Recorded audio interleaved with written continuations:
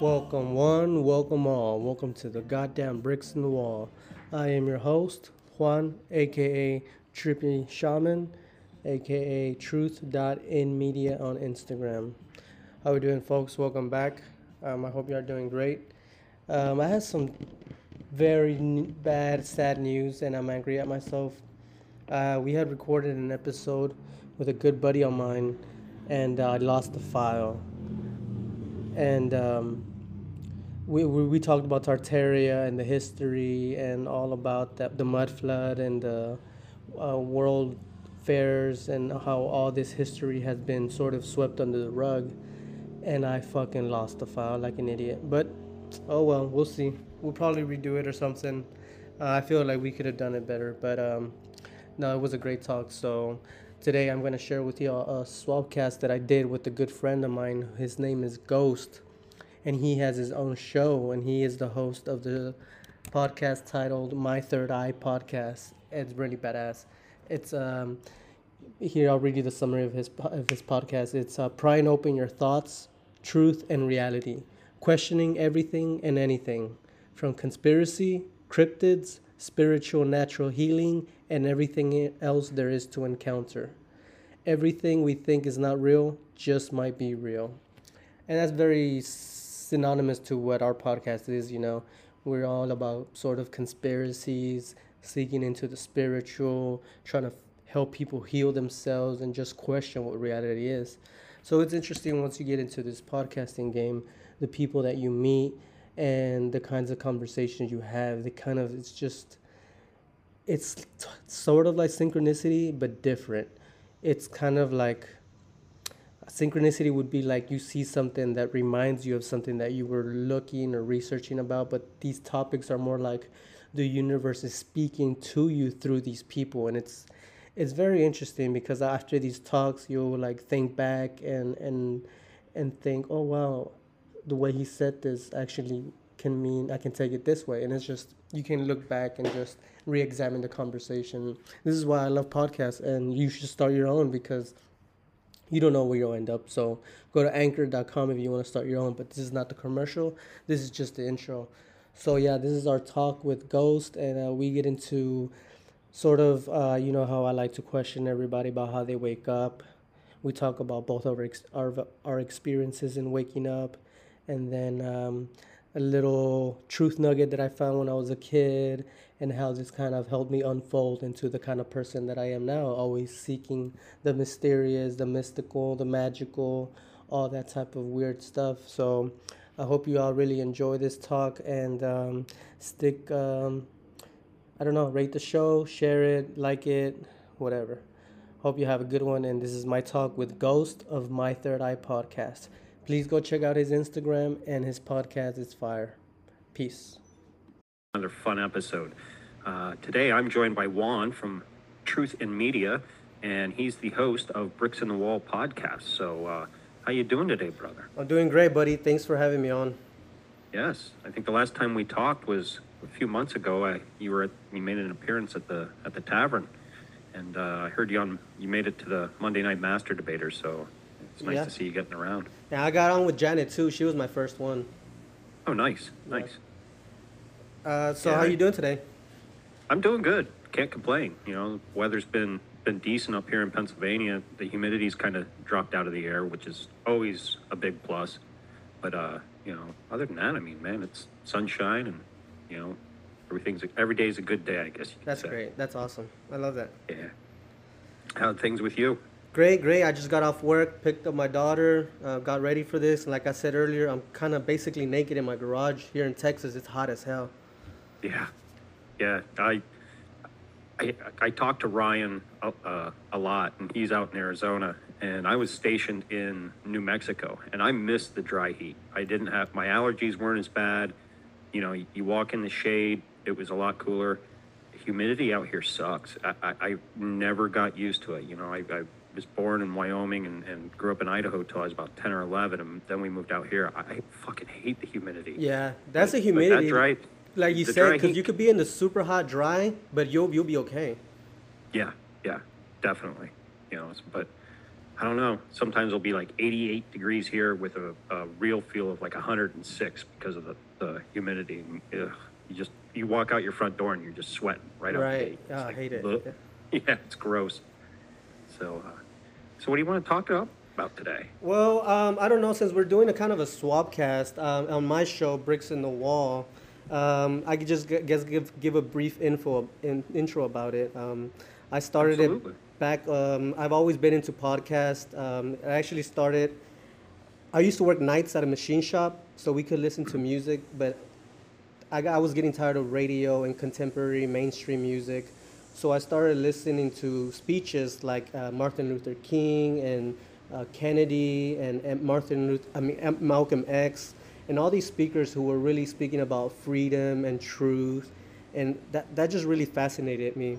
So I was on this app called 8Track, and it was kind of like Pandora, where you can type in different keywords and it'll spit out different playlists. So I put motivational speakers and stuff like that.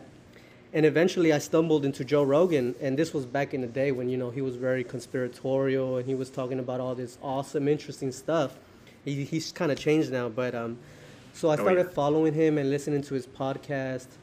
And then I started thinking, I wonder if there's people like me who are into this truther community who are doing podcasts. And so I found these two podcasts. One of them was called Red Pill 2051.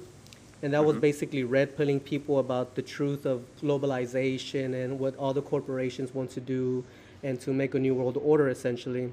And that one's great. I actually talked with that guy. We started talking, and I had him on my podcast. And the other one that's really good, I'm sure, have you heard of Mark Passio? I have not. He's a great truther. And he had this show, What on Earth is Happening? And he's an ex-Satanist. And I just got done hearing your episode with Zachary. Man, that episode was fire, bro. Y'all go Well, listen thank to you. that episode. It's this last episode before this one, probably. But yeah, he was an ex-Satanist and he became a Christian. And he starts his podcast in a way of, he starts from the basics. Like he explains how language is false. Then he explains how colors are used to trick the psychology of the mind. Basically giving you an intro course into this truther movement. And I thought that was amazing. And then he offers this, if you send him like $20 and a like a memory card, he'll give you like terabyte sized videos and lectures and all kind of stuff to learn. So Oh, I learned nice. so much from him. And What's the then name of that podcast again? what on earth is happening? He just started back up again, but man, if you could get him on, bro, he's the Yeah, shit. I'm right there. I learned a lot from him. And the one thing Yeah. I always remember from him is saying, he would always say something. He would say, people would much rather run 100 miles in the opposite direction than to stare at truth in the face. And it's No, true. totally. It's It true. is. The last thing people want to hear is the truth. Yeah. So Because I started listening. they're afraid of getting their egos hurt. Yeah, yeah, that's all it is, the ego. And so I would just think, man, I wonder if I could ever have a podcast, but I was always so shy and I felt like I didn't have a voice. And I kind of felt like Moses, whenever God was telling him to go speak, he would question God and say, "Me, why me?" Because Joseph used to stutter. He had a stuttering problem. He couldn't really speak correctly, and he would tell God, "Why do you want me to speak? I can't even talk correctly." And just God kept telling him, "Go do it. I will work through you, and I will make the words come out." And so I started maybe dabbling in it, thinking about it, and I would always hang out with my buddy Andrew. And I'm so glad that I have somebody like him in my life because he's somebody that I can bounce these type of ideas and not be labeled as cuckoo or crazy or, all these labels they try to throw at you.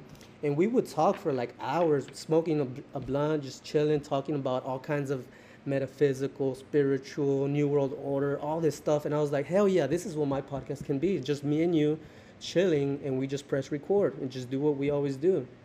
And so we started doing it a little bit before the whole pandemic, but we stopped. And then I got this whole download of this idea for my show, which would be Bricks in the Wall. And I borrowed this concept from Roger Waters of Pink Floyd.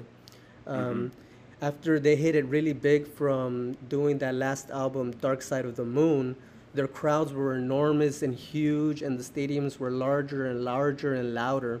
And Mr. Rogers, he didn't like that. He was like old school avant-garde type of style guy. He just wanted the people to sit there quietly and like clap, like if they're at the golf course. He didn't Right. like all the rockers like partying and all that.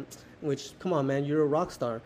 And so he was real upset one night, and one of the groupies from them that was traveling with them said, "Hey, how about you talk to this psychologist? Maybe he can help you ease this pain out or whatever."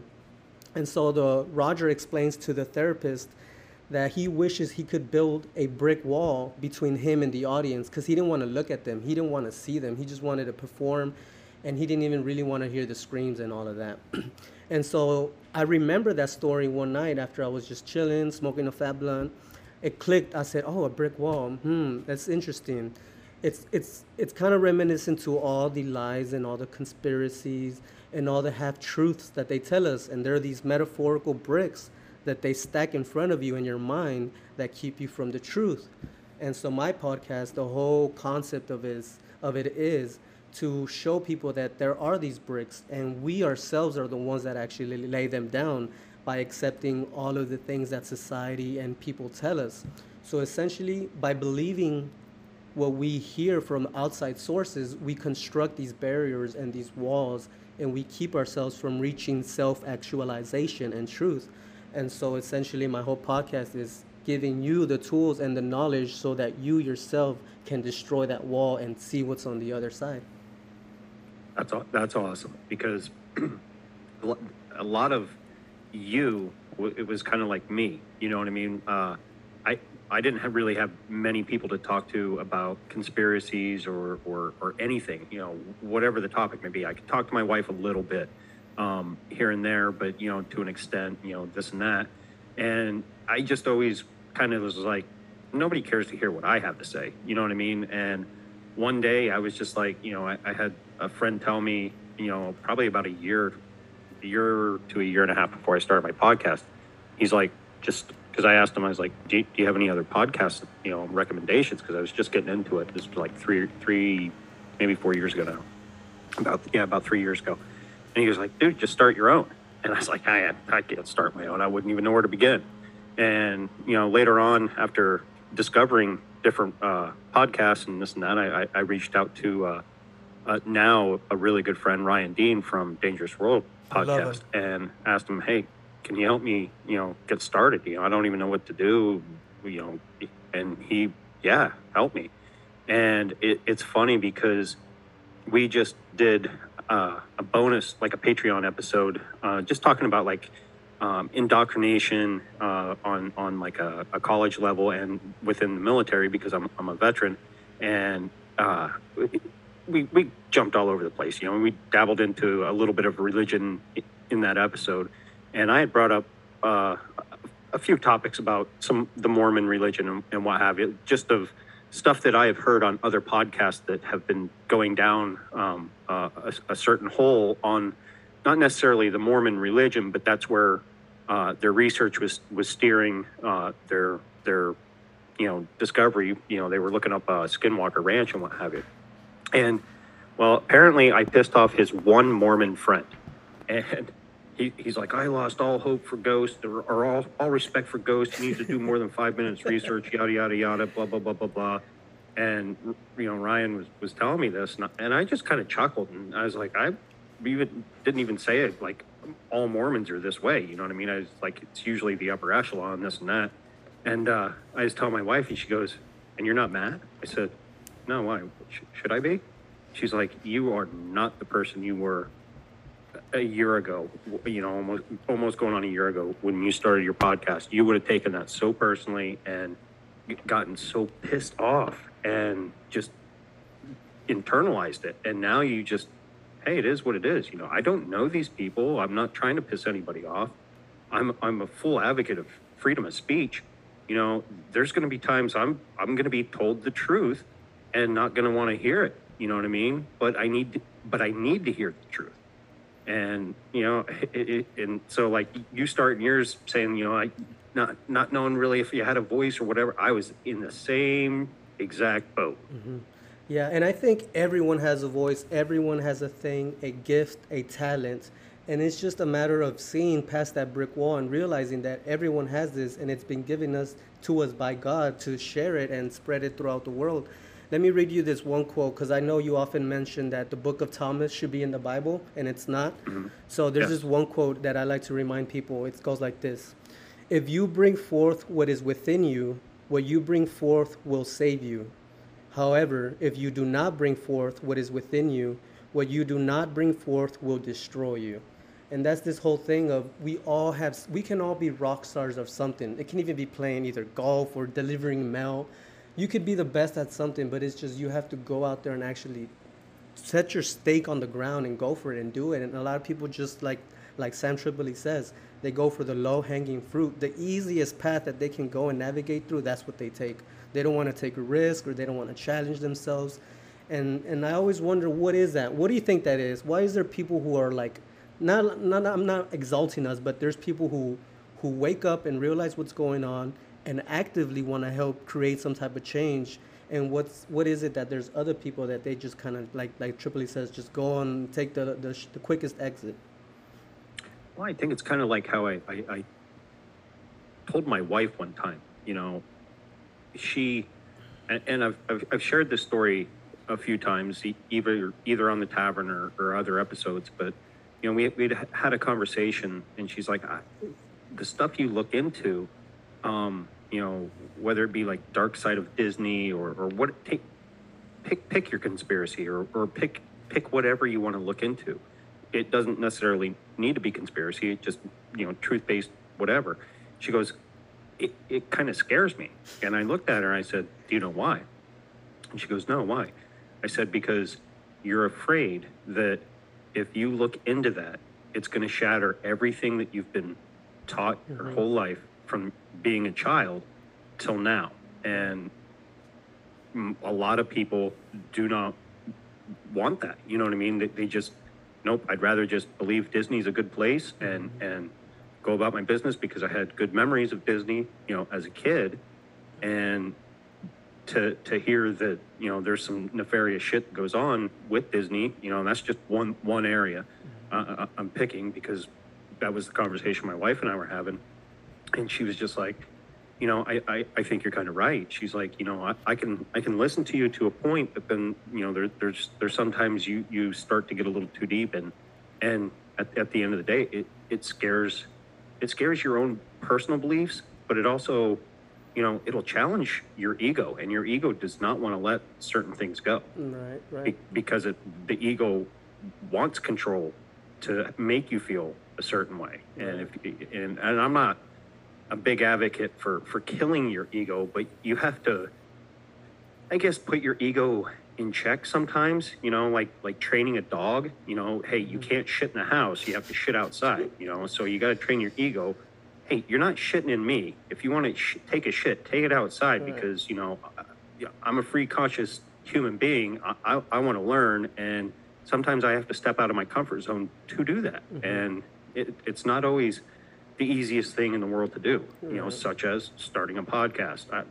I used to get sweaty hands, you know, doing interviews. Me too. And I was like, and it would always take me back to the, you know, the Eminem's 8 Mile song. You know, he's got palms are sweaty, you know, this and that. And I'm like, how the fuck do people get sweaty palms? That never fucking clicked. But I'd never been in a situation where I was nervous on that degree. You know what I mean? Yeah. And one day I'm sitting there and I'm like, man, my fucking hands are sweating. And I'm doing an interview and it's like, you know, first couple and I'm just like, this is weird. And then all of a sudden it clicked. It's like, you're nervous.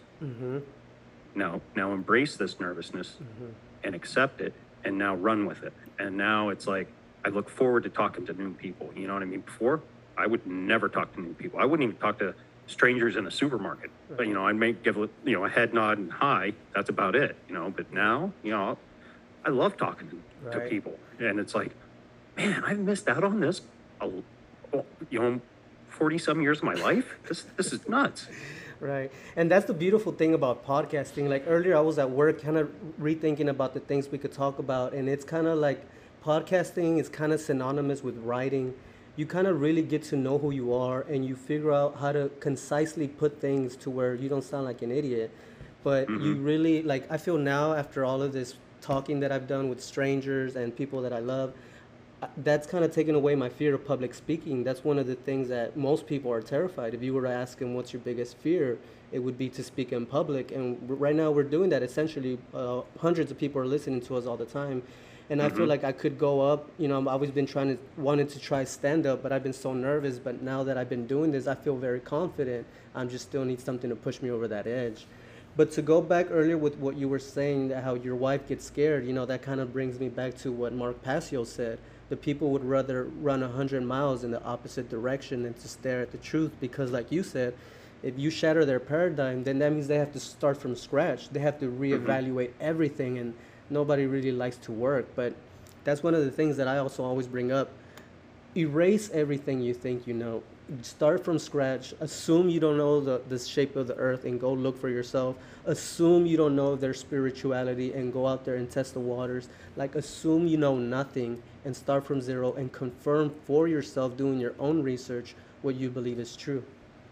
Absolutely. You could not have said that any better. And, you know, I brought up the Dark Side of Disney episode that I did with Matt from The Great Deception. That was his whole purpose when he started looking into it, was to debunk all this. You know what I mean? And he found himself not being able to, and it started leading to other truths and other facts, and this and that, and that it evolved into, this big long rabbit hole that he went down. But it all started as of, okay, I'm going to erase the slate and I'm going to go in and debunk everything of these conspiracy theories that we hear about Disney, and he couldn't debunk them. You know what I mean? They started coming true, and he's like, "Oh shit!" You know what I mean? Yeah, yeah, man. But So on my show, I like to on my show, I like to just meet random, normal, everyday people who kind of already have their toe in the water and already have an idea.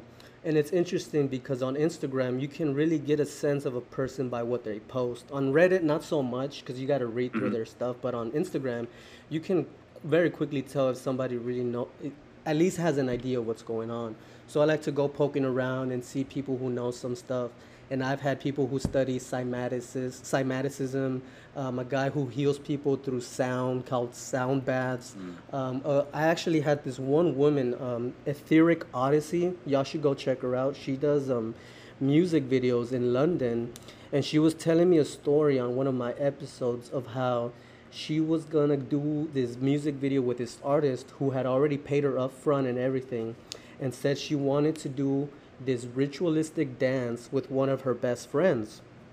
And so the story goes on, and come to find out that artist's best friend is the leader of a satanic church in London. So what they Ooh. wanted to do, the artist was saying, they started really getting into it. They kind of wanted to get really close with her so she could really kind of accept quickly, but she thought about it. So they told her, okay, this is a dance we want to do. And the dance they wanted to do was this satanic dance that they've done in Freemason halls, and it has to do with this chair. I'm sure maybe you've seen that video where this woman she's in this Freemason chamber and she's doing like this sexual dance around a chair, and that's what she wanted to do. And take this, she wanted to record the video inside the satanic church. And so my friend Etheric, she was like, oh hell no, man. She kind of like brushed it off slowly and said, I'll think about it. And she was talking to her partner about it, and then her partner was telling her, hey babe, don't you see that this is all the stuff you're always talking about? Like, don't you see how caught up you're in the moment and you almost want to say yes? And she was thinking about it, and the lights in the room started flickering, which never happens. And Mm. then she thought about it. I was like, oh shit, I'm really getting reeled and sucked into this. This is how this happens, even to people who know about it, get entranced by this whole mystic occult type of stuff that kind of sucks you in. And she returned the money and said, nah, we're not doing this. Yeah. So that's basically my podcast. I like to just get random people, and I've been very blessed by the people that I meet. They're actually pretty interesting. So y'all go find me. It's Bricks in the Wall. You can find me on Spotify. But on my show, I like to ask people how they wake up. So I would like to ask you, Ghost, how did you come to your process of awakening? Ah, I'm going to give you the answer that I give everybody. I've always kind of just, since I could remember, even as a little kid, just always been intrigued by the the what if. And, you know, as a little kid, it started with Bigfoot. You know, I grew up in Idaho, and you know, I remember going camping. Oh, I heard there's, you know, Bigfoot over in Washington and Oregon and stuff like that. And, you know, and as a kid, you know, you oh, well, you know, you want to believe or whatever, and you get scared, try to, you know, scare your friends, you know, while you're camping or what have you, and UFOs, and you know, and then eventually, you know, I remember sitting on a Masonic temple. It wasn't a huge one, but in this small town that I lived in out here in Pennsylvania, we were sitting on the front steps or whatever. It was downtown, and my buddy and I were talking, and we're like, "Yeah, I heard if you talk bad about the Masons, you know, they make you disappear." We're like, "Really?" Yeah, you know. So I've always kind of been into like the conspiracy and the stuff that just could be true, but might not, you know, might be rumor. Mm-hmm. And then eventually, you know, down the road, I came across Behold a Pale Horse and started reading that book. And a lot of it at the time was going over my head, but now after, you know, listening to different podcasts and stuff, and a lot of it comes back, and it's like, oh yeah, I remember reading that in that book. And now someone's actually taken a piece out of it and like really looked into numerology or UFOs, or you know, take your pick. Right. on you know, whatever topic. And so I wouldn't say I was always awake. I was always intrigued, but I don't know. I can't say 9/11 woke me up, because I was already really into conspiracies then, but it was a big one that as an adult at the time, it was like, something just ain't fucking right here. Right. And you start looking into it, and you start looking at the footage, and then you start, you know, looking back, and shit was doctored. And then, you know, reports of, oh, they did blow up Building 7. And then you see the plane that's supposed to fly into, I apologize, my dogs are barking. You know, the Pentagon and what have you. And there's no way that was a big jumbo, you know, passenger jet flying that fucking low and hitting the building just like a fucking missile, you know. And then you start looking into other conspiracies, you know, why was that? I forget the flight number of the civilian passenger plane that was shot down by the Air Force. Oh, and right. The one that landed in Pennsylvania or Virginia? Well, no, this was I think this might have been after 9/11. Oh. No, I don't know. But it was a civilian airline, and there's reports that it was shot down. It wasn't shot down. It had engine failure, but it went down over the ocean. There were no survivors. You know, no bodies were found, and you know, shit like that. And then like going back to Shanksville, you know, Flight 93. Well, start looking into the number 93 and its relation with Phalemic magic. And it's like, and all the tail numbers somehow add up. I don't know it 100% off my brain. You know what I mean? I'd have to look it up and have it in front of me again. But, you know, it's just, there's so many ritualistic components to what happened on 9/11 that you start now going forward from that date. You look at the shooting that happened, you know, back in, you know, down in Texas. I've drawn a blank on the name of the town, Uvalde or something like that. And where's this kid get this money and all this and da da da da da. And then, you know, Sandy Hook or you know, name a mass shooting. You know, it's just, it's all weird. And then you hear other things like, I was listening to a podcast the other day, and the lady was supposedly in the secret space program, was abducted and what have you.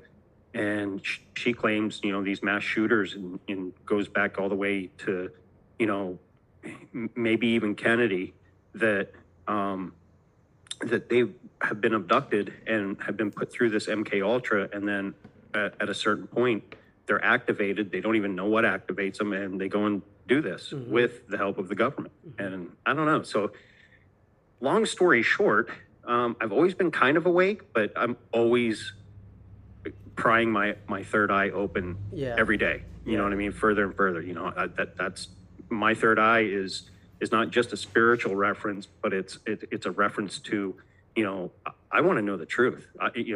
Does Bigfoot exist? Are aliens real? I want to know if our government was behind 9/11. I want to know it all. Right. So that's just kind of where I come from it. And I don't know. I can't really, and I feel bad because I love hearing people be, yes, it was this that woke me up, and it's like, I don't know. I just always had this mindset. I don't know why. I just always did. Right, true. And I think what I'm realizing more and more, it's not one moment that triggers it. It's more like a process of awakening. And it's usually mostly since you're a kid. Similarly with me, my dad would take me to the library and I would run to that section, like you said, with the UFOs, Bigfoot, aliens, all of that stuff just fascinated me.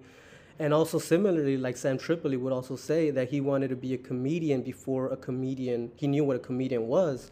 So when I was a kid, my favorite time was lunchtime. I couldn't wait to go to the lunchroom and sit with my best friends, and I would kind of try to bring up these topics of, do you think aliens exist? What do you think about Bigfoot, man? Like try to push and steer the conversation around that, because man, I would just be left in amazement and wonder and just seeking and questioning. And so as before we did this podcast, I was thinking about what should we talk about, and since I like to ask people how they woke up, I kind of typed up this little schedule or program right here we can talk about, that I've kind of figured out the three things I can kind of pin it down of what are the process of awakening.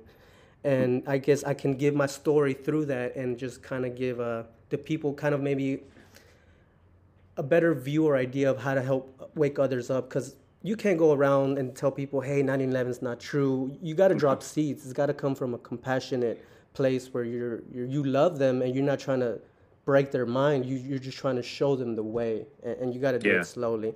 And likely it was like me too. When I was a kid, I had insomnia and a super hyperactive mind, and I still do. And I think that's part of the reason that I smoke weed. If I don't, my mind would just start.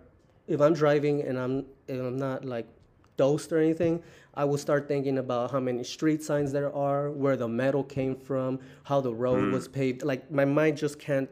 I have to train and actively meditate and try to like let go of my thoughts, because if not, they'll take over. So mix that in with insomnia as a little kid. I would lay in bed just wondering, questioning what comes after death. Are witches real? How, and so then one of the main times that I came to this process of awakening was when I confirmed that Santa Claus and the Easter Bunny and the Tooth Fairy were murdered, and it was my parents keeping their legacy alive. So it was this whole idea of, my God, if we've been lied to about this silly stuff, what else are we being lied to? And so just Exactly. questioning and questioning. And then now when I try to type up this little program, I remembered how, have you seen Westworld? I have not. Okay, I don't get a chance to watch too much TV anymore, it's a great but show, and it's very satanic. It's literally the satanic plan that they want to implement. So there's this park called Westworld, and in it are these robots that look like humans. And rich people can go in there and play like they're in the Western world back in the day. So you can go and shoot these robots, you can rape them, you can kill them, you can do all kinds of sick debauchery stuff. But eventually, one robot, the main robot called Dolores, she starts to wake up and she starts to remember. Because at the end of every night, they erase the robot's memories, fix all their wounds, all their cuts, and put them back in the game for the next day. And so this one robot, the main character, Dolores, she remembers all of this and she starts to gain consciousness. And she starts to realize that she's a robot and that she's in some type of world that's not real. So it's very synonymous to the Matrix and the Truman Show, in that they know something's off, but they don't know what it is. And so later throughout the show, the guy who created these robots, his name was Ford. He created these robots, and he figured out that the way to make a robot conscious is that you let them experience suffering and you let them remember it, because once you experience suffering, it makes me think right now also synonymously with the Buddhist, what they would say, that life is suffering, and that if you can acknowledge this, then you can actually get rid of yourself of suffering. So in the show, he explains that that's the answer to consciousness, to experience suffering. So with that, I want to start these 3 steps that I feel that will lead to that process of awakening. And so to start, I want to give a shout out to my dad because I feel very blessed. Had him as a dad, and still have him. And he taught me a lot. And one of the main things he taught me that really kind of started to crack my brain was when we were little. Spanish is my first language, so he would tell me, "You have to learn English. You have to learn English. Go watch English TV, learn English because." Learning another language, you're essentially learning a whole nother world. You're experiencing a whole nother culture, a whole nother universe where you can learn from both of them. And then that kind of really motivated me. And so from there, I would think, holy shit, well, there's not just Spanish and English. There's Mandarin, French, German, any kind and all kinds of cultures. And if you could just experience all of them, you would have a much better understanding of what it is to be a human. So with that, the first thing on this list is observation. So that's what it was. I observed that there's not just my culture in Spanish. There's people living in different parts of the world experiencing different troubles and pains, and that we're all sort of the same. So, and that's very synonymous with traveling or taking psychedelics or overthinking in bed. You just observe. You look that there's things going on that don't make sense. And then from there, we go to the number 2, which would be seeking the unknown. And I kind of briefly mentioned this earlier that as a kid, you and I would seek for the unknown, Bigfoot, aliens, UFOs, all of that stuff. So the first instance that I got to start my Instagram that y'all should go check out, it's called truth.in.media, is where I try to post series or little truth nuggets that they will put on TV or in songs or in any type of media that if you can really get a sense and examine it, they're telling you the truth in a way. And if you can just integrate that and use it, you have a much better grip on how to navigate this realm. So have you seen the movie Small Soldiers? No, I don't believe so. Okay. That's an older movie? Very, yeah, about 22 years old. So this movie... Well, there is a good chance I might have seen it. I do not remember it, though. Probably. You know what I mean? So this was the first instance that I remember seeing truth in media. And it's crazy how I still remembered it. And I'll play a clip right now to explain what I mean. So in this movie, there's some military scientists who create this microchip. And they put it on these toy soldiers. And these toy soldiers become alive. And they're conscious. That's weird, kind of like Westworld. So they're conscious and they have 2 series of toys. So they have the military toys, and then they have these other group of toys called the Gorgonites.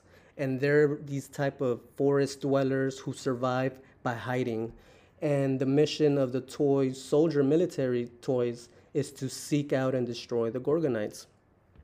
So the whole movie plays out where they're fighting against each other, and eventually, spoiler alert for a 22-year-old movie, the Gorgonites win. They destroy the toy soldiers.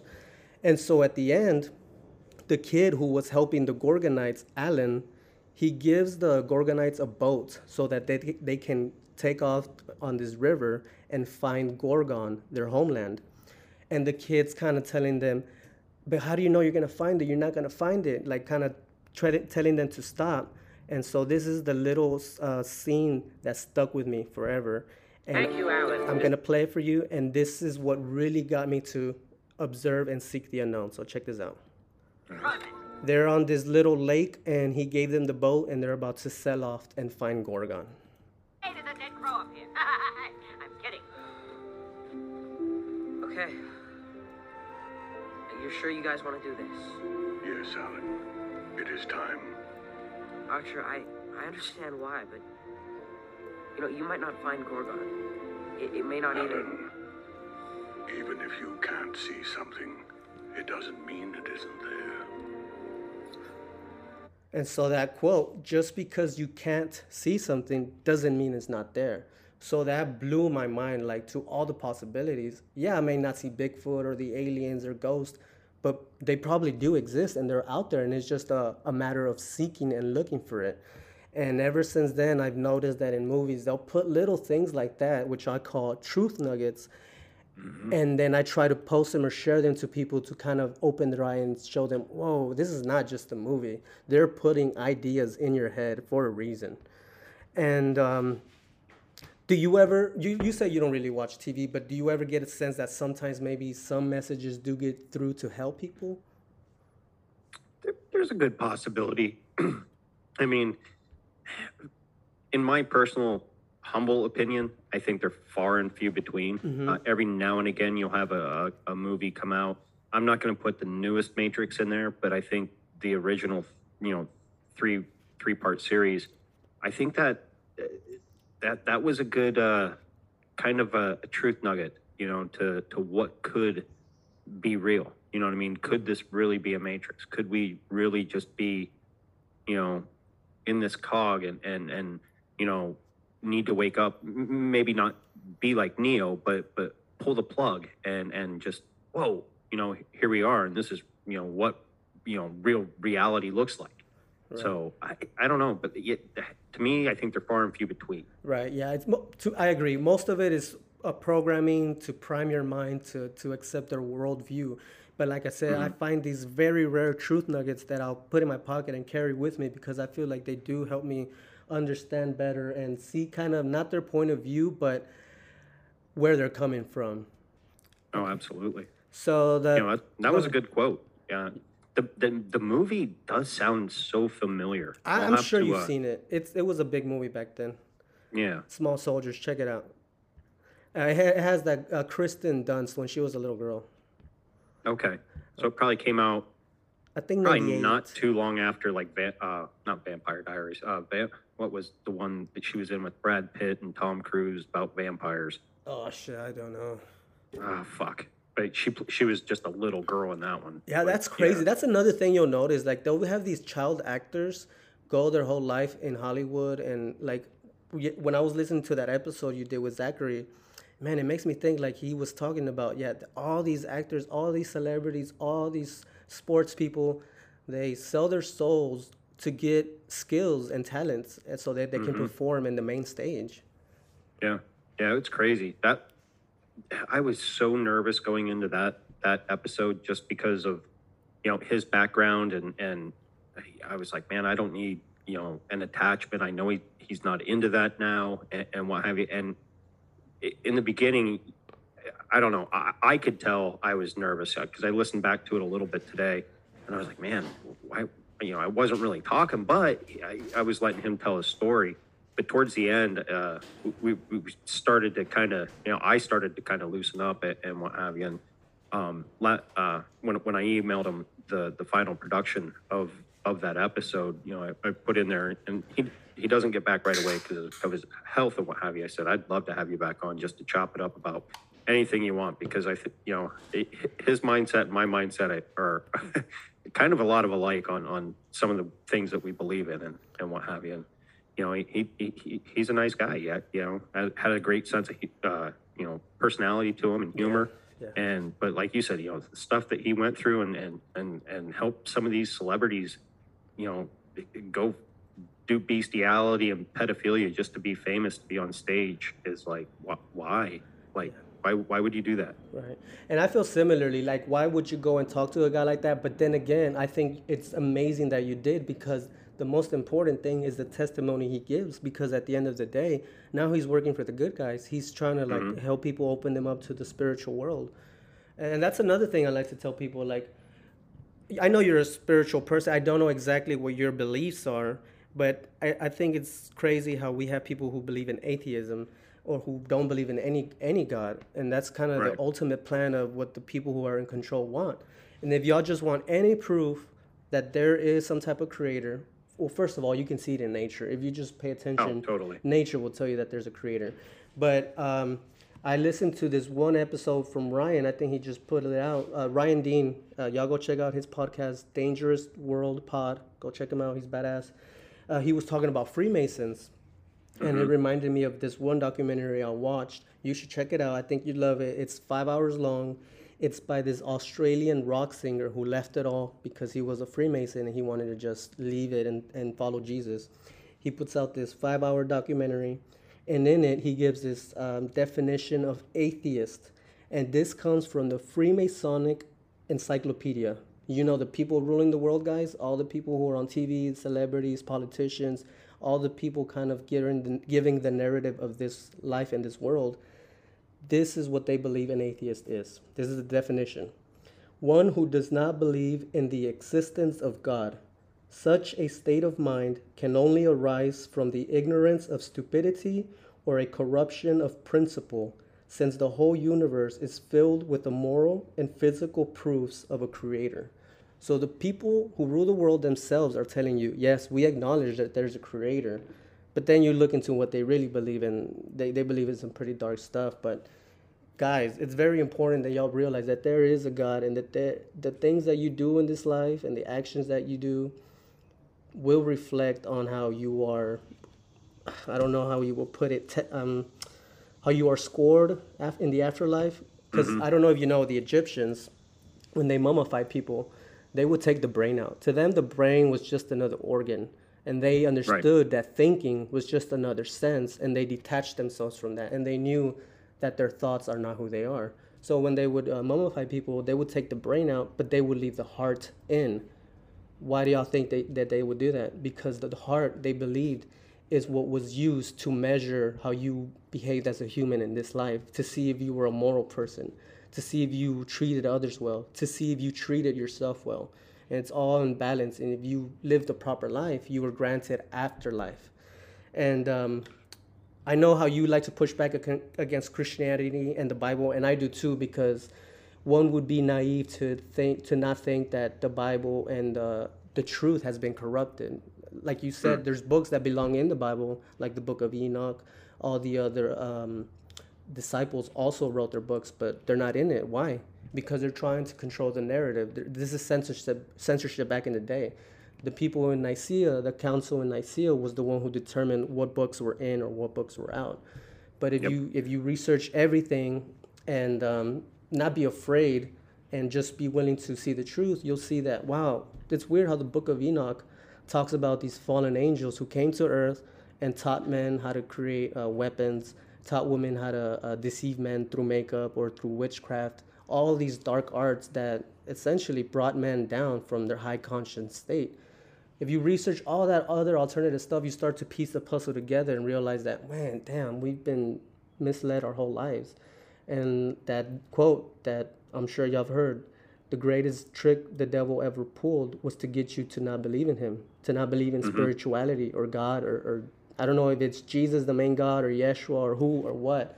But I believe that there is two forces. There's that of love and that of hate. And ultimately, we all know love is always the answer. Everyone's always singing or raving about that, but very few people actually practice it. And so, go ahead. And that's where I stand. You know what I mean? I believe there's good and there's bad. I believe in a divine creator. I mean, look in the mirror, and you don't even have to go out into nature. Look in the mirror and tell me that there's not a divine creator. None of us look exactly alike unless you have an identical twin, but there's still going to be small details that are going to be just slightly different, right. You know, and the way we're made up, you know what I mean? Like, you have your own conscious way of thinking versus mine that makes us unique, you know what I mean? And then you do go out in nature and you just look at all the different creatures and everything and what have you. I just don't know if, you know, I guess I've been really, in the last couple years, really taking Thomas Jefferson's quote to heart, and that is, question everything, even the very existence of God. Mm-hmm. Now, I do believe that the existence of God is real. I take that a step back, and is the existence of the stories we are told about every religion, not just Christianity. You can take Islam, Buddhism, Hinduism, Catholicism, you know, paganism, you know, take your pick. At the end of the day, I'm left thinking and believing these are all man-made theories of what man tried to, you know, okay, to help put a guideline on to help people be better people, mm-hmm. or a better person, in order to, you know, ascend to a higher place after they die, because no one knows where we go when we die. Right. You know what I mean? Are we absolute energy? I think so, but I can't prove it. You know what I mean? And so that's where I'm left and question. And yes, I do push back on Christianity a little bit harder than most, because that's where my faith, grew up in. And it's like, okay, you want to be the faith of truth and love, then why are you lying about all these other books that you left out, and about their meanings and what have you? Right. And I personally think, I did an episode, a 2-part episode, about Da Vinci, and where his work was taking him, and I think he was kind of onto something, and the role of what maybe Mary Magdalene really did play with the actual man that did walk the earth of Jesus. But I just don't think he was as divine as what he's made into be. You know what I mean? Right. I think there is a part of the character that is real, but I just don't think a lot of that story is fact based. You Right. know what I mean? Yeah. Like it was just designed to make you adopt a certain way to be a better person. And now you look at where it's grown to. Most of your uber religious people are the most judgmental assholes in the world. Yeah. And scoff at the people that Jesus told them, go wash the poor person's foot. Yeah. Sit with the beggar, heal the sick. And these people turn a blind eye to them. And it's like, and you call yourself a Christian, you know what I mean? But you hear that a lot, you know what I mean? And I don't want to dog on Christianity by all means. I say it all the time. I don't care what religion you find or path of spirituality you find. If it makes you a better person and it personally helps you, do it. Practice it all day long. I don't care if you think that, your computer mouse somehow makes you do things better and you act in a holier way to get closer to the creator. I don't give a shit. That's between you and your mouse. You know what I mean? Right. If it makes you a good person, cool. Right. Yeah, and I have a couple contentions also with Christianity, even though I grew up in the church. But my main ones is that Jesus claims to say, I'm the only way. Like, you have to go through me. And it's like, come on, man. What about the people who didn't hear about you in North America?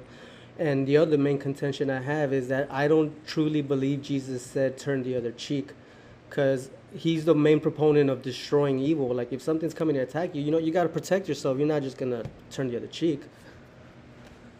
And Yeah, that and the stealing of a lot of other pagan and Druid beliefs that were changed just slightly to fit the narrative of the New Testament. You know what I mean?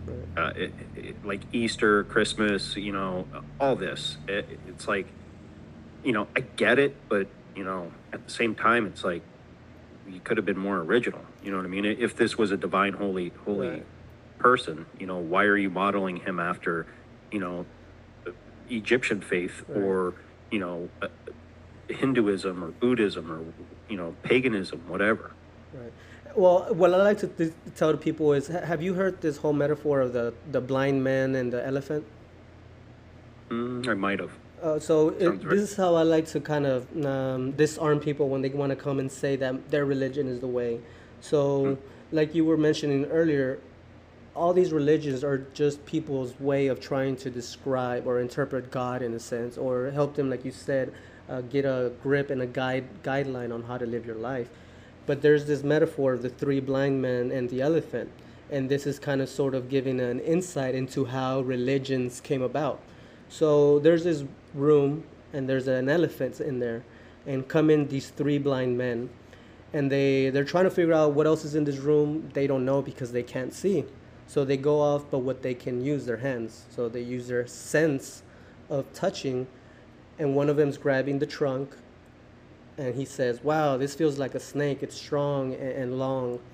And the other guy, he's touching the belly, And he says, wow, this feels like a wide, strong animal. It must be a whale or something. And the last guy, he's pulling on the tail, the tiny tail of an elephant. He says, wow, this is very tiny and flimsy. It must be a worm.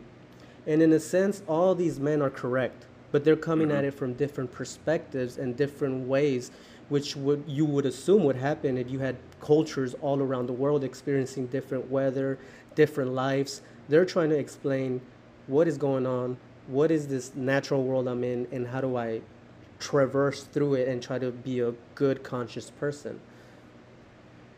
It makes a lot of sense. Right. And see, it's, yeah, that whole religion talk, it's like, man, I know y'all, I just love talking to people and getting the good and just not arguing because that's what they want. They want us to argue and absolutely. fight between ourselves. You know, If it's this God or this God, how old he Yeah. was, all of this stuff is just division. What matters is it's the fucking bankers and the politicians who make this world what it is. Like I always say on my podcast, normal, regular, everyday people just want to have enough food to eat. They want to have their kids be healthy and happy. They want them to be educated and they want a community. So if normal, everyday people want this, who is making guns? Who is creating guns and missiles and jets and fighter tanks and all of this stuff that's to destroy, and why? And then if you really follow the money and the trail, you'll see that it comes from these people who are injecting us with fear, and it's all, that's how they get to do all this stuff. You inject people with fear, and then they basically say, okay, go ahead, protect me, you can have the power, go ahead and have this military, go ahead and attack these people in another nation to protect us. And it's just all brainwashing that happens through the media.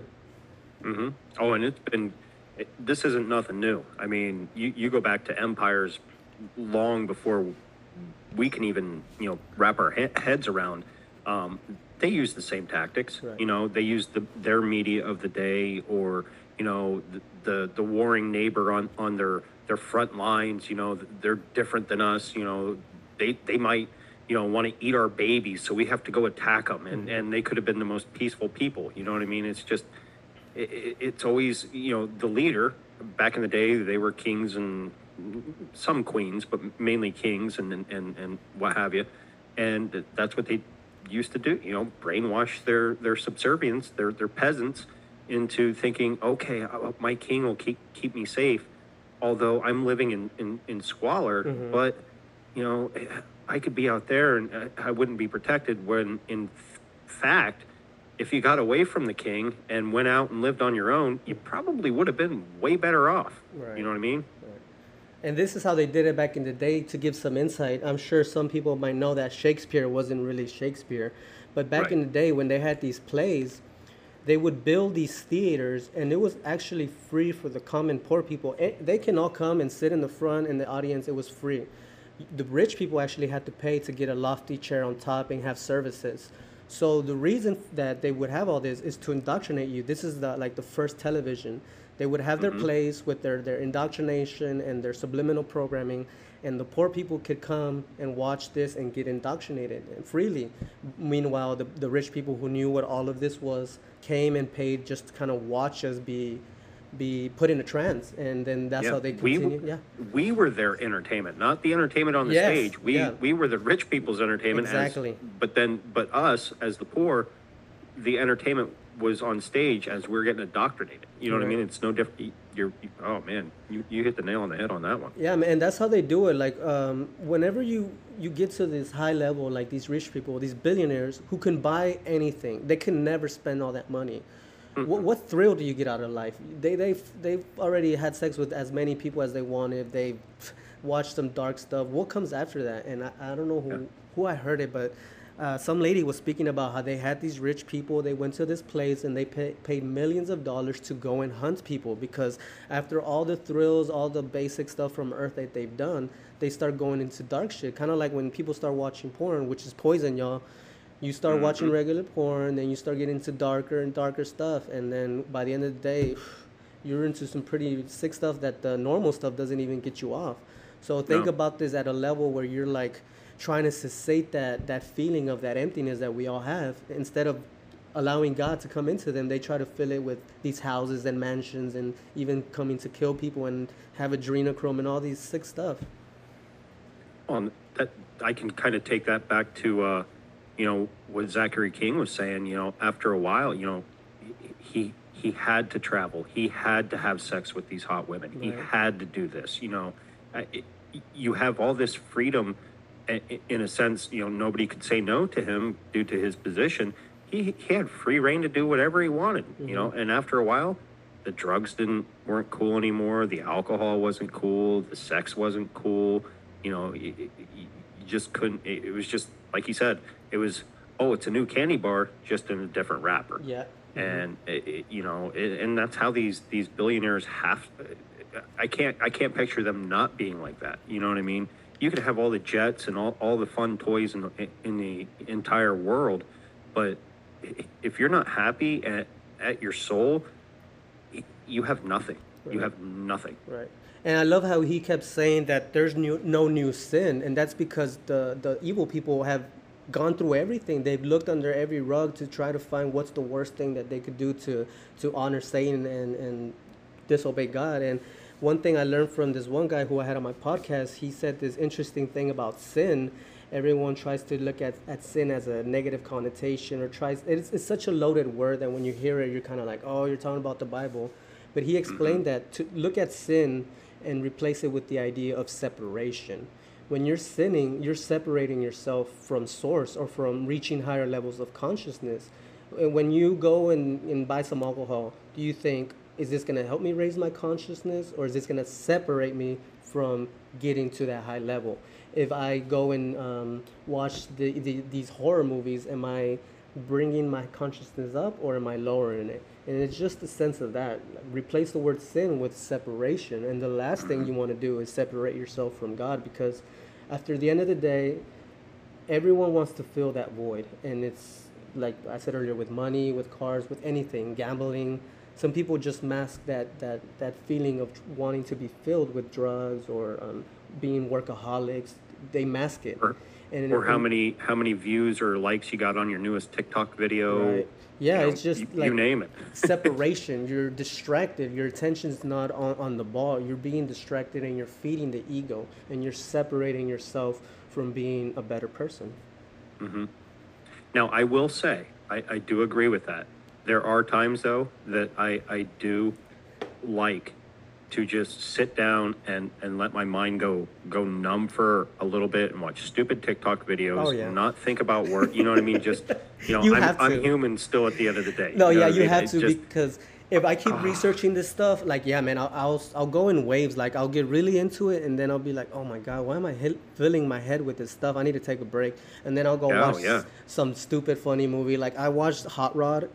You should watch it. It's the dumbest movie, but I've never laughed harder in a movie than in that movie. It's hilarious. That's funny. And yeah, I like to. Go ahead, sorry. I was just going to say, I would so love.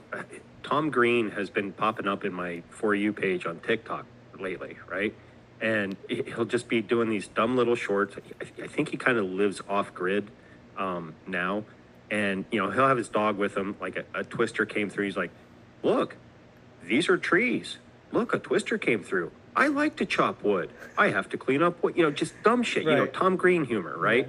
Yeah. And I'm like, I looked at my wife. I was like, man, I would love, I'm not going to put myself in that kind of category, but I said, I would love to have him on my podcast just to fucking talk about it, the most random, just dumb shit. You know what I mean? And then within the next day, my For You page, just about every fifth or sixth, video would be a clip, like a small clip from Freddy Got Fingered. And I absolutely loved that movie. The first time I watched it, I didn't laugh as bad or as hard, but the more I watched it, the funnier that fucking movie got. I haven't seen that one. I'm going to check it out.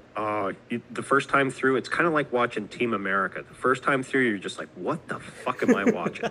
And then the more you watch it, you start picking up on the humor, and you're just like, holy shit. Right. Like, what was going through this dude's mind? And then you're in tears. You know what I mean? Yeah, I love that. I do need to disconnect, and I love the dumbest, silliest shit. Mm-hmm. And that reminds me of this quote that I posted the other day about John Lennon, which has to do with humor. Because, okay, I'll read the quote first. and then I want to hear what you think about this. He says, John Lennon said, I know, guys, he was a woman. He beat his wife. You got to know how to separate the art from the artist. So he Right. says, when it gets down to having to use violence, then you are playing the system's game. The establishment will irritate you, pull your beard, flick your face to make you fight. Because once they got you violent, then they know how to handle you. The only thing that they don't know how to handle is nonviolence and humor. And that's how we win at the end of the day. It's going to be through art and through pointing our fingers and laughing. I don't remember, I think it was Janet, Deplorable Janet's podcast. There was this lady who had visions and who could see people's past lives. And I don't know if that's real or not. But this real interesting thing she said is that at the end of the day, when we win, we're going to win when we all realize that we can just point our fingers at them and laugh and just not take them seriously. Just walk away. We're in this system because we keep playing their game. And if we could just point at them and laugh, we win. Yeah, if we point at them and laugh, take our ball, and walk the other way, they don't have a fucking game to play. Yep. You know what I mean? We have the game to play. Okay. And there's more of us than there are of them. Right. Yep.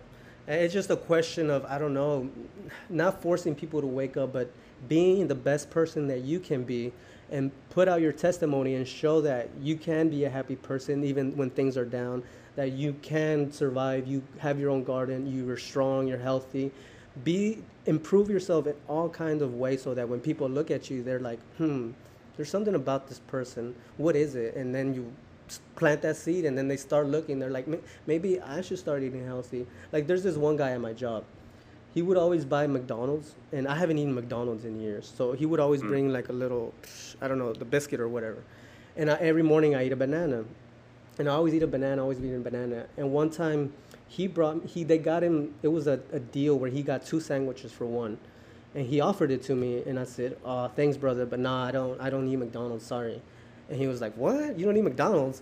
I was like, yeah, man, I could tell you some things, but I'll just say I don't eat McDonald's. And he was like, oh, really, really? And I kind of hinted to him that they say, I don't know if it's true, that the meat in McDonald's is not actually animal meat. It may contain human DNA. And that there's all this, what was the main one? The main one was, I saw this video of this lady working at McDonald's, and she was picking her ass, like, through her underwear.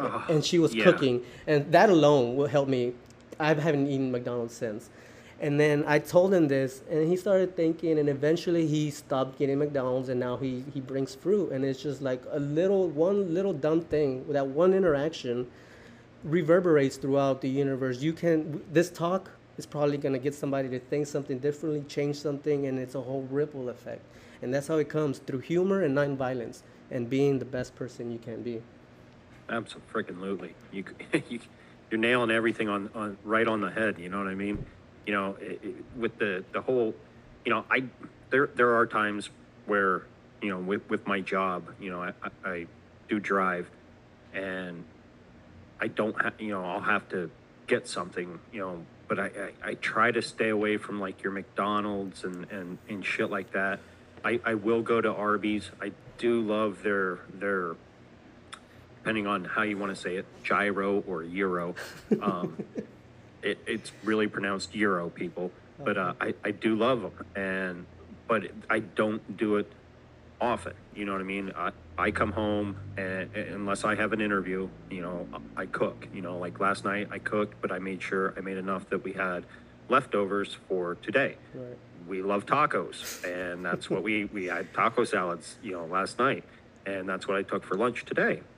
You know, because I knew I'd be on the road all day. I said to my wife, I said, you know, I just want to make something that, you know, I don't need to heat back up. You know what I mean? I don't mind eating cold. You know, spaghetti, love eating spaghetti cold. Just wasn't in the mood for spaghetti. And, you know, so long story short, I pack my lunch 99% of the time, unless something, you know, some fluke happens and what have you. And it's just, you know, small things like that with like you said, you know, no, I don't eat McDonald's, you know, and you drop a little breadcrumb here and a little breadcrumb there, and next thing you know, you look over and that dude's making a loaf of bread, and it's like, oh shit, Yeah. I had an impact on it. That's fucking awesome. And that's how it works. You don't force yourself on people. You don't go and say, hey, 9/11, all this, Corona. You don't do that. You just live your best life, and from that, the right people will gravitate, and the wrong ones will leave your life, and that's how it works. Just do your thing, and don't put so much attention into the haters, because ultimately, haters are just unrealized potential. They haven't realized that Mm-hmm. they can become like you. That's why they hate on you. So yeah, Oh, just absolutely. live your They best don't life. like to see the change in you, Yeah. and I'm going through that at my job right now. Now, when this episode does drop, you can drop it whenever you want, because I'll give you the audio. This one isn't going to drop till probably, I want to say, right around maybe Christmas Oh ish. shit, you have that many backlogged? Yeah, Really? Holy yeah. shit. That's weird. How do you feel though about not being like not out of the moment, but like so out of the not in because you know stuff will happen, and will you cut in a Well, different podcast if you have to, like if something big happens? yeah, Oh, yeah, and okay. that's kind of what I did with the Jim Roguski episode. My episode with Zach was supposed to actually come out last week, and but with that thing going down with the Who, and I had him on to talk about it. My buddy at work, he listens to the confessionals and what have you, and that was one of his favorite episodes as well. And he knew I had interviewed him. He's like, "Yo, when's that dropping?" And I'm like, and he's the only one at work that listens. You know, him and I, we chat back and forth. You know, I consider him a very good friend. And it's funny. I said, I'm gonna have to push it back a week because this thing with the Who. And he's like, "Oh man, you're killing me." And I went in on Tuesday because I had Monday off, and I said, "Hey, guess what?" He's like, "What?" I said, "Your episode's dropping this week." "Are you fucking kidding me?" I'm like, "No, no, it's dropping. I'm gonna go home Wednesday, and it should be finalized by Wednesday." So I have the talk at the tavern to, put out for Patreon and what have you, and then I'm gonna, produce that one. And he's, so I texted him last night and I said, "It's out, drop." He's like, "Oh, you made my day. I cannot wait to go," because he had a long day as well driving. He's like, "Dude, that'll fill most of my day between that episode and the Occult Rejects last episode on Skinwalker Ranch." And he was just thrilled. And he texted me. He's like, "Man, you did a great job." I said, "Dude, I was, I talked to him when I got back, and like I was telling you, I was like, man, I was nervous, and it was kind of like sitting there just hearing his story and this and that, and I started loosening up, but it's just small things like that, So to I guess to answer your question, I guess I'm rambling on like a fucking politician here. Don't know where that's coming from, but but if something in the current would come up, yes, Okay. I do. I will bump that one and plug it in. But and I've learned that I have to kind of like think of what episode. Okay, if I'm going to talk about an episode that I've already recorded, I'll be like, oh yeah, when I recorded that one, or when that one dropped. And sometimes it throws my guests off because they'll be like, oh, I'll have to go check that out. I'll be like, Oh, it's well, not out. I haven't released that one yet, but when this one comes out, it would already have been released. So I'm kind of speaking in future text type shit. I don't know. It's all hard to keep up with. You know what I mean? So you must have a lot, huh? You already have a shitload. I try. That's I've good. been on a little bit of a lull lately, trying to book some guests and what have you. Like this month, I don't really have much going on, and it's weird because usually I reach out, but I don't ever let that from day one. Because I knew I needed to do a podcast where I had guests on. I'm not good at solo. My very first episode was solo. I sucked at it. It's not me. I need to bounce my energy off somebody else. You know what I mean? Right. And have a good conversation. So I was like, well, guests will come, and they do. Next thing I know, heck, by the end of the weekend, I could have almost, a couple episodes or a couple interviews a week for the next couple weeks. You know what I mean? It's long. They come when they come, and there's a reason why they don't. Right. Right. I like I that. just, yeah, I I just let work it the go where it opposite. goes. I actually have guests booked till like August, so I'm working the opposite. But I want to ask you about your friend who you talk about with your podcast. How did you start talking to him about this alternative stuff? Like how did you open that door? Well, it all started. Trying to think where it did start. he Because would, that's the thing I love. I have like one or two buddies that I kind of slowly open up talking to them because I sense something in them. People tell me I'm an empath. I don't know, but there's some people that I feel you are. like if I can just talk to this guy, I know I can get him on our side. And there's two guys who were totally not anything about this alternative truther type of style, but slowly dropping the breadcrumbs, like you said.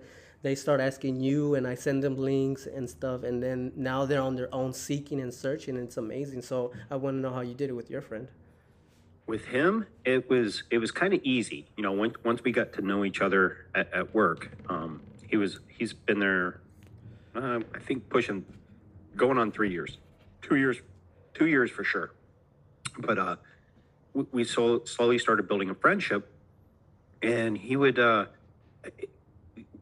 we started out talking about like paranormal, happenings and what have you. And he worked at a local state hospital that for where I am, it would be, there's supposed to be a big underground fallout shelter for all the, for like the governor of Pennsylvania and all the cabinet members and all that. Like if shit hit the fan, that they'd go to this state school and what have you. And he confirmed that, yeah, that is under there and this and that.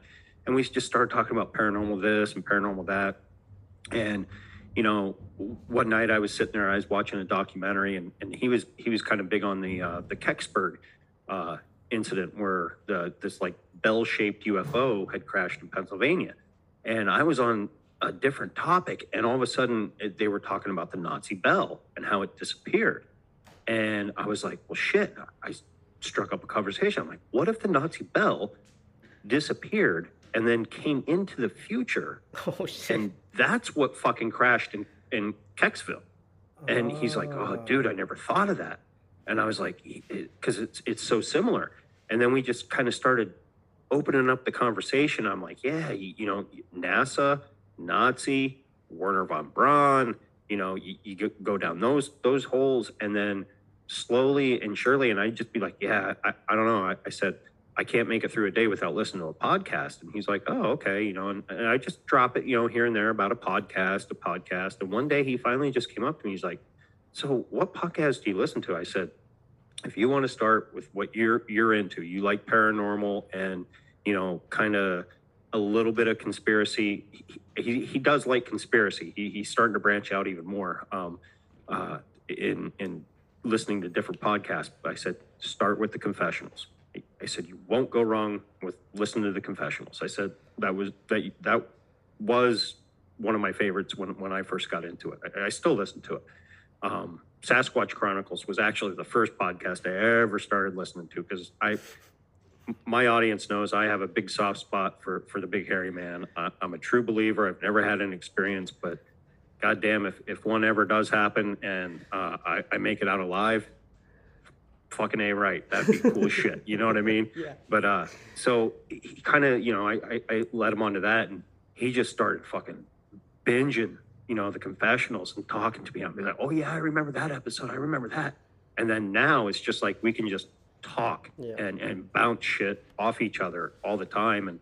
And he listens to my podcast, which I'm so grateful for. You know what I mean? It's like, well, maybe, he gets to hear because when you're at work, you don't get a fully talk. Sometimes we'll have conversations after work or you call each other or what have you. But maybe it's his way of like tapping into my mind. I don't, you know what I mean? And like see where I'm coming from on certain angles and this and that. But it was neat to see his growth. So Rory, shout out to you, buddy. You're a good man, and thank you for listening. But to see his growth in getting involved in listening to podcasts, and then now branching out.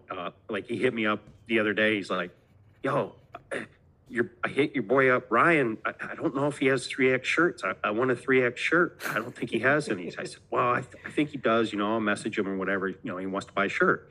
And he's got on to the Occult Rejects now, listening to them. He really loves macroaggressions with Charlie Robbins and what have you. So it's like, it's kind of like watching me through him, vicariously of where when I started listening to podcasts and getting into all this alternative media, and it's like, you know what? I hope I passed a good torch up. You know what I mean? Like, you just did.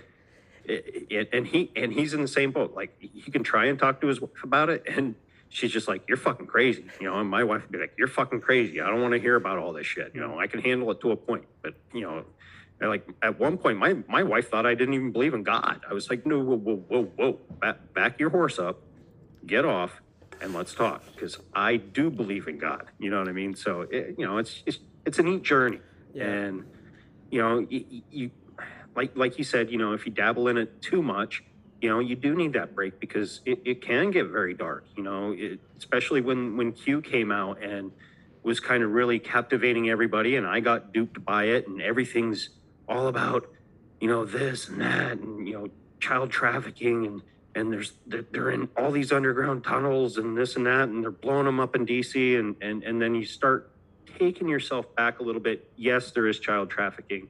Yes, it exists. It's a huge fucking problem, but certain aspects of the conspiracy or the truth community really take shit and fucking run with it to a degree that it's like, you know, I mean, look at where some of these Q people are now. I mean, they basically think fucking Trump's the Messiah. He's the next coming of Jesus fucking Christ, and it's like, are you fucking kidding me? And then they're like, oh, JFK's still alive. JFK Jr. He's the vice president right now. Yeah, and It's that's like, all part of the plan. Listen to your fucking self. Like, just listen to your fucking self. Right. Yeah, that's all part of the plan, and it's crazy, like you said. And so I want to give this challenge out to people, because I do get in those cycles, and now I kind of created this challenge that I want to push out. It's kind of like called, I don't know whether to call it the Christian Radio Challenge or the Bob Marley Challenge, but we can do either, whichever one you want. Yeah, you may feel like the world's terrible and all this shit is happening, but put on Christian radio in your car. Just do that in your car whenever you're going somewhere for a week, and then see if you don't perceive a difference. Because, man, it's sad when I drive. Sometimes I see some kids listening to, like, either heavy, dark, hip-hop or rock, whatever it be. You can tell that music is affecting their mind. Like, I can see the demons riding around with them in the car, because that propaganda from the music that they push in the mainstream is literally poison for your mind. So do this. Try the Christian radio, put it on for a week. Or Bob Marley. I love Bob Marley because he's such a positive man. I want to do an episode about him, because he's the only one really speaking out against the New World Order. He has this one song called Babylon Vampire, and he says that the people from Babylon are sucking the blood of the kids. And this was back in the 70s. He was trying to tell people. And all his music is about sticking together, uniting, being one humanity, praising God. And so do that, people. Put one love. Yeah, one love, yeah.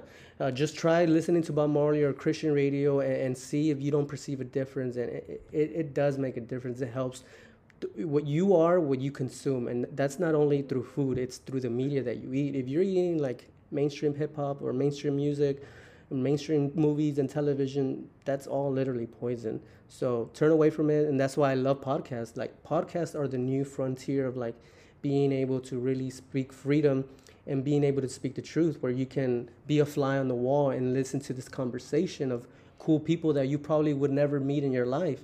There's like poor kids living in the middle of the Midwest with loser parents, loser friends, being bullied at school. But if they found a podcast and be like, these are weird, cool, interesting ideas, and they can feel like they're part of a community, and they don't off themselves or something, or get lost into drugs. And it's just like, it starts like this, talking to people. We're talking, we're creating a link. You talk to Ryan and all these people. We're establishing links all across the world. And that's how we win. Humor and talking to your neighbors. Absolutely. And I will add to the Bob Marley. You can take, there's a lot of good reggae out there that you may not understand it, and that's not me being an ignorant asshole, because the more Rasta it is, the more I love it. And you can't tell me you put on any type of reggae and you don't get a good vibe from it. You want to dance? You know what I mean? I don't dance. Yeah, you do. I don't dance, but when I listen to that, I'm fucking It's just dancing. like, man, you just kind of get into it, and your smile comes on your face. You're just like, yeah, you know. And sometimes they're singing about some very disturbing stuff, but it's done in a way that it's It, uplifting at the end of the story to yeah, know that we can conquer it. it You know what I empowers you. mean? Yeah. And, I have an old Air Force buddy that a really good friend of mine, and he loves it. And he's not from Jamaica, and his dad always busts on him. He's black, and but he's locked up. He's been growing his locks for probably Oh, five, that's 6 years cool. now, and that's what he listens to. And he turned me on to a lot of good reggae, because me being the white boy or whatever, I only knew Bob Marley and maybe a couple others, and he threw some others at me, and I can't think of them off the top of my head, but it was like, man, now I see why you vibe with this, and it just puts you in that mood that, yes, Yep. everything's gonna work out, Hell yeah. everything's gonna be all right. Hey, no need to stress. Right. It's all okay. Yep. And you can get that from Christian music as well. You know what I mean? And it's just a positive message too. They're so happy, and they're maybe sometimes a little too happy, but it's better than trying to listen to what you listen to on the radio. And yeah, you are what you eat. And so I guess I want to hit back on this last note. The third thing in helping maybe establish a way of helping people wake up is the last thing is experiencing the unknown. And you have to be careful with this one, because if you're not really truly, if you don't truly know yourself or have some type of spiritual armor or knowledge, you can lose yourself. So what do I mean by experiencing the unknown? Well, for one, psychedelics are a great catalyst, but I don't recommend them to everyone. I first recommend you do your research about them and make sure you're in a healthy and safe spot. But other than that, you could do you can do other things like traveling or falling down or learning something new, falling in love, lucid dreaming, astral projection, having near-death experiences, which are actually a little tricky to achieve without going over the edge, which actually reminds me, have you heard of this idea that baptism was a way to induce a near-death experience? I've never heard that. That's interesting. Okay, so check this out. This is what I read. I don't know, I can't confirm, but supposedly back in the day, what baptism truly was a way to induce a mystical experience by having a near-death experience. So, for example, think about it. When people get baptized, they do it to be born again, to move from death to life, to have a new life, to be closer to God. Now, all of these things are synonymous to what people describe on a psychedelic experience or a near-death experience. So people will claim that they see their life flash before their eyes, or that they go to this place of pure bliss and joy, and they reunite with their family members. And so when they come back from this experience, they have a new perspective in life, and they have much more gratitude, and they're much more understanding of themselves. So how do you cause a near-death experience? So what they would do is you and your friends would go to some water, a little river, and they would hold you down until you're drowning, basically almost dying. And they have to be able to know how to time it so they can know when to pull you out. And so that when you're like in this limbo state, you're actually having that trip that people talk about, the near-death experience. They see the light flash through their eyes, or they have some type of psychedelic experience. So when they come back, they're a new person. And so after time, I guess, I don't know who, people were starting trying to suppress this powerful thing, and people were also dying. So they kind of sanitized it and sterilized it and made it into this ritual where you just pour head over your water. But initially, supposedly, it was a way to induce a near-death experience. It kind of makes sense. You know what I mean? With the whole, you want to be born again, you're coming back to life, and all that. So, I'll have to look into that a little bit more. I've never heard that. That's neat. Yeah, so all of these things that I'm trying to help people say or to understand is try to experience the unknown. Put yourself in situations that are uncomfortable, because a lot of growth comes from that. I mean, it could be you're uncomfortable from working out, or from dieting, or from running a lot. Put yourself in a situation where you're not comfortable, but doing it makes you stronger. Like, it's all just a muscle.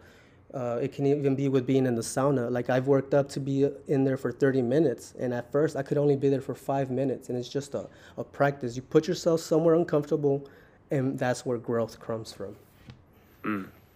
Yes, it does. And that kind of leads into a quote that I've always embraced failure is fertilizer. You know, you're not going to grow unless you fail. Right. You have to fail first in order to learn that mistake, in order to, okay, I'm not going to do that again. And it's no different than putting yourself in a very uncomfortable position. You know, it doesn't need to be, you know, extreme or what have you, just something that's just outside your boundaries. Like for me, that would be heights. You know, I have a ranch house. I can reach up, I can touch the gutters. You know, I'm a fairly tall guy, but a 10-foot ladder, I can get right on my roof. And, but getting up there and getting down, dude, I'm the biggest fucking chicken when it comes to that. I turn into a little fucking girl. You know what I mean? And it's like, you damsel in distress, you know, help me, help me, help me. And, you know, so heights are like a big no-no. And I slowly push myself a little here and there on different things.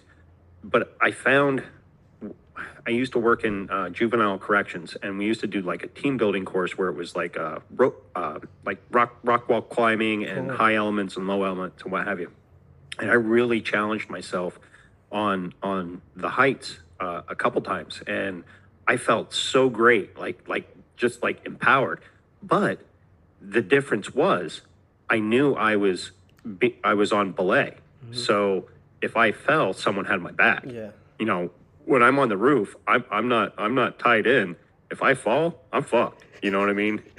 So it's, you know, it's those little steps that you got to push. Right. Do you think you could ever go skydiving? I don't know. I would love to. I think it would be one of those type of things, because I've never had a problem flying.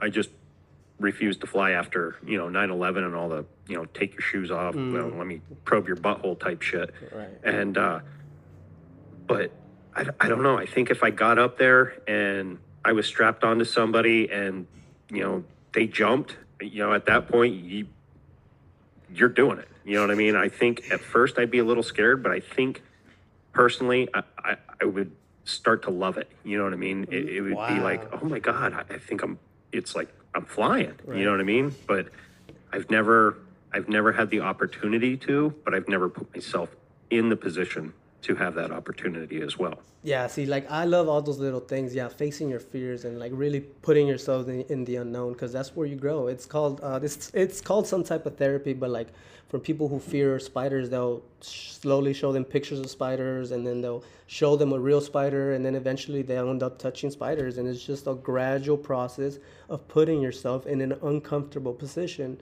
and then you overcome yourself and become a better person. Absolutely.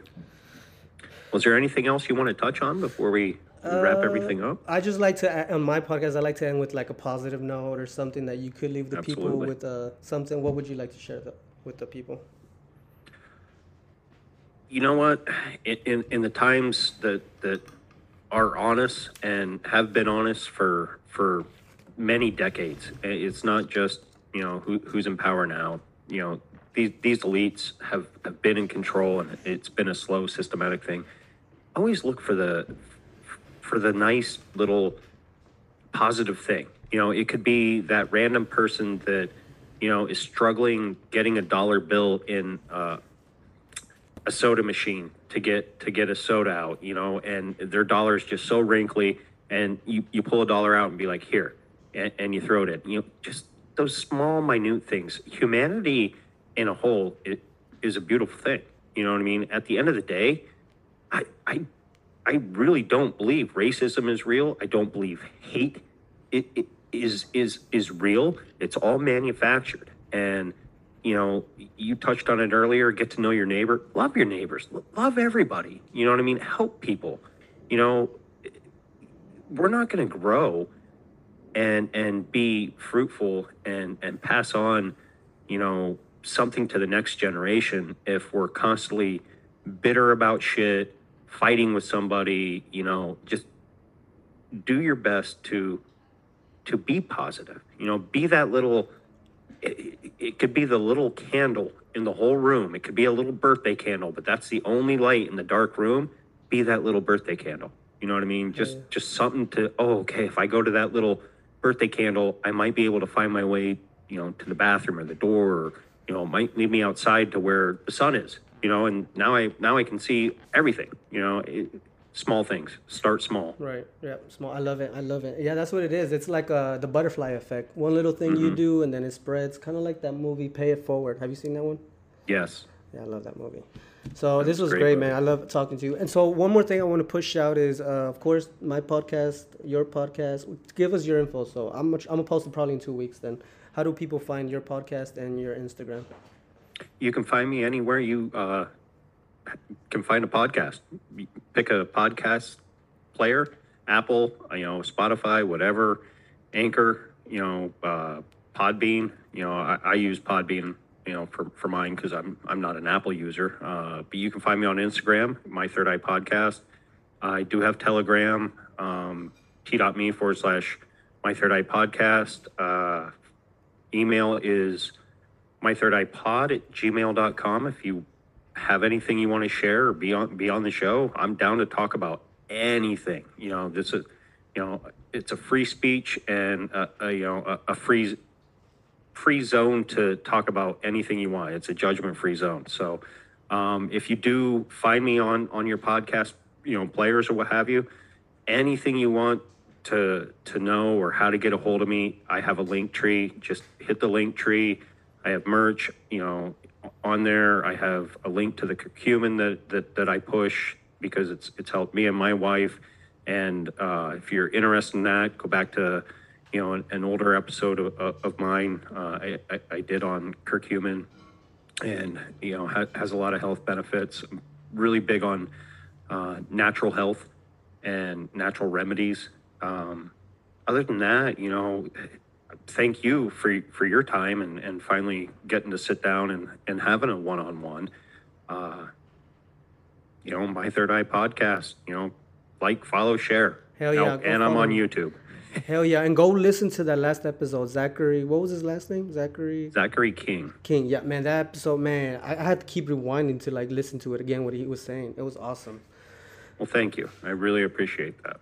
All right, guys. So that was Ghost from My Third Eye Podcast. Go give him a follow. And follow me. I am truth.inmedia in Instagram, and my podcast, you're listening to it. So thanks again, Ghost. We'll do it again for sure. I don't know what else we could talk about, but people like you, I could talk about anything. Oh, hell yeah. Yeah, it's same here, brother. You know what I mean? It's like some of the best conversations just come out of a free flow. Hey, let's sit down and shoot the shit. Mm-hmm. You know what I mean? And they turn out to go down all these different rabbit holes and jump off on some spider webs and come back in. And it's like, wow, we covered a lot in a little bit of time. Right. And the cool thing is that some random person listening to it maybe hears something that they needed to hear or something that sticks with them that changes their whole perspective on things. So, absolutely. All right, brother. And for my guest, or my audience, I should say, I just want to say one more thing, and don't forget, think for yourself. Yep. And I always end with, know thyself, improve thyself, find the others, and then you'll know what to do. So thanks, Ghost. We'll Beautiful. Reconvene some other time, brother. Absolutely, Juan. Thank you. All right, brother. You have a good one. Peace. Hey, you too. Peace.